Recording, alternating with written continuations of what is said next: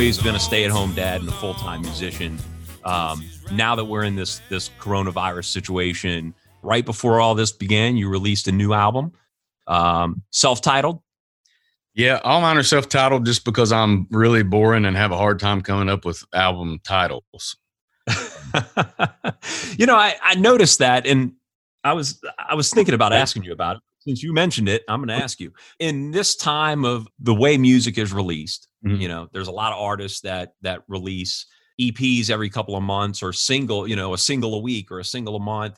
And then some artists that are still doing just albums, one album a year, whatever. Yeah. Do you really think the album title matters as much these days? No, I honestly don't think that the album itself matters, which is, it kills me to even say it because that's one of my favorite parts of what I do. But it's more now about in the moment, what's hot.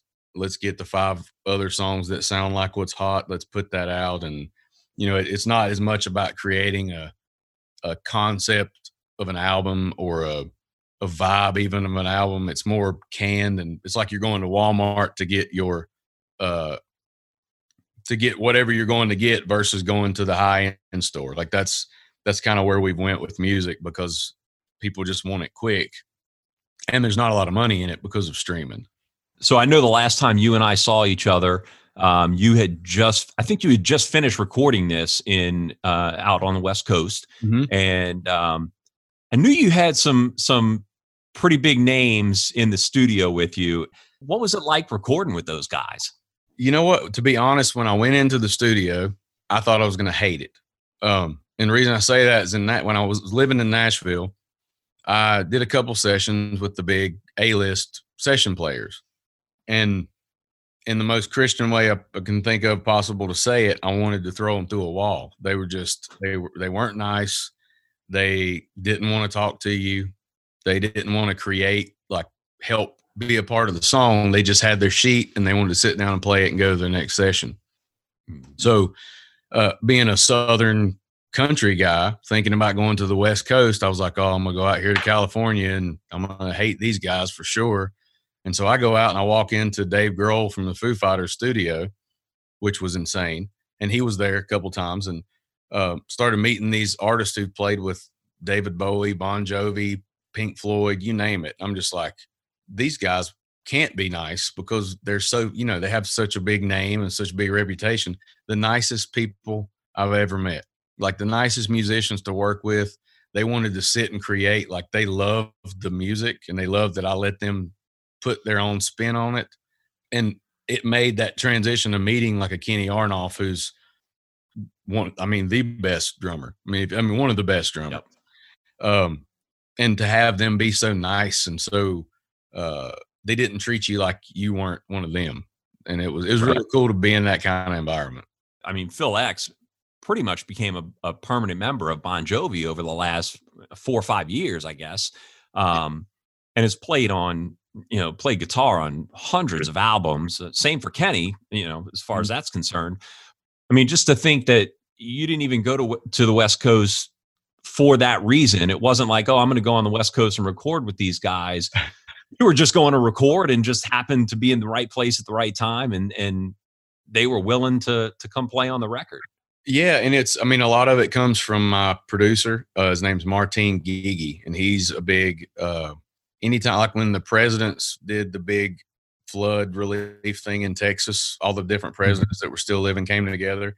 They called Martin in to bring a band from Los Angeles. We met through freak happenstance, and so he just calls these guys. He's like, "Hey, I got this really cool guy, Benton. He's playing." He's like, "Yeah, this guy from Pink Floyd's going to come in and play saxophone." I'm like, "What?" Like, how can we afford that? Oh, he's not even charging us. I was like, "That's insane." Wow. Is that Scott Page? Yeah, Scotty Page. And dear Lord, that guy, sweetheart of a guy too, but he started playing that saxophone, and just like everybody in the room, Dave Grohl was in the other room, and he stops and turns around. He's like, holy, in typical Dave Grohl fashion, but he is really good. Just to be surrounded with that kind of talent in the studio has just got to be a great feeling. It is. And even with Phil X, when he came in, it was almost an accident. He came by the studio because he was recording some other stuff there. And Martine was talking to him. He's like, yeah, I could play on some stuff. So they literally right then went to the back, got an amp, gave him a Les Paul. He listened to the song one time, and that's what you hear on the record. That's how good this guy is. It was just, I was just like, that's how you do it here? Like that's talent. In addition to, so the album's got 10 tracks, and looks like 2 of the tracks are covers. Mm-hmm. And I think both songs that you performed on America's Got Talent when you were on in season 10, right? Mm-hmm. Yeah, we wanted to. We started recording the record a while ago. The record took a while to get out because of just trying to figure out how we wanted to do it, who was going to put it out, that kind of thing. But we wanted to make sure to capture those moments from the show because those represented me a little more than some of the other songs we did.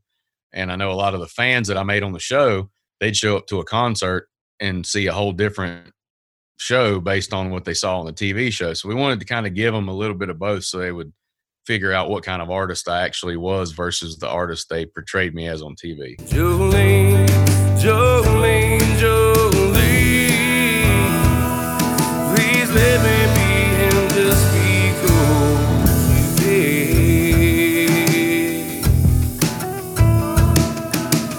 Beauty is beyond. One crazy thing about this, for anybody that records music, most people record to a click track. That's how you keep up with everything.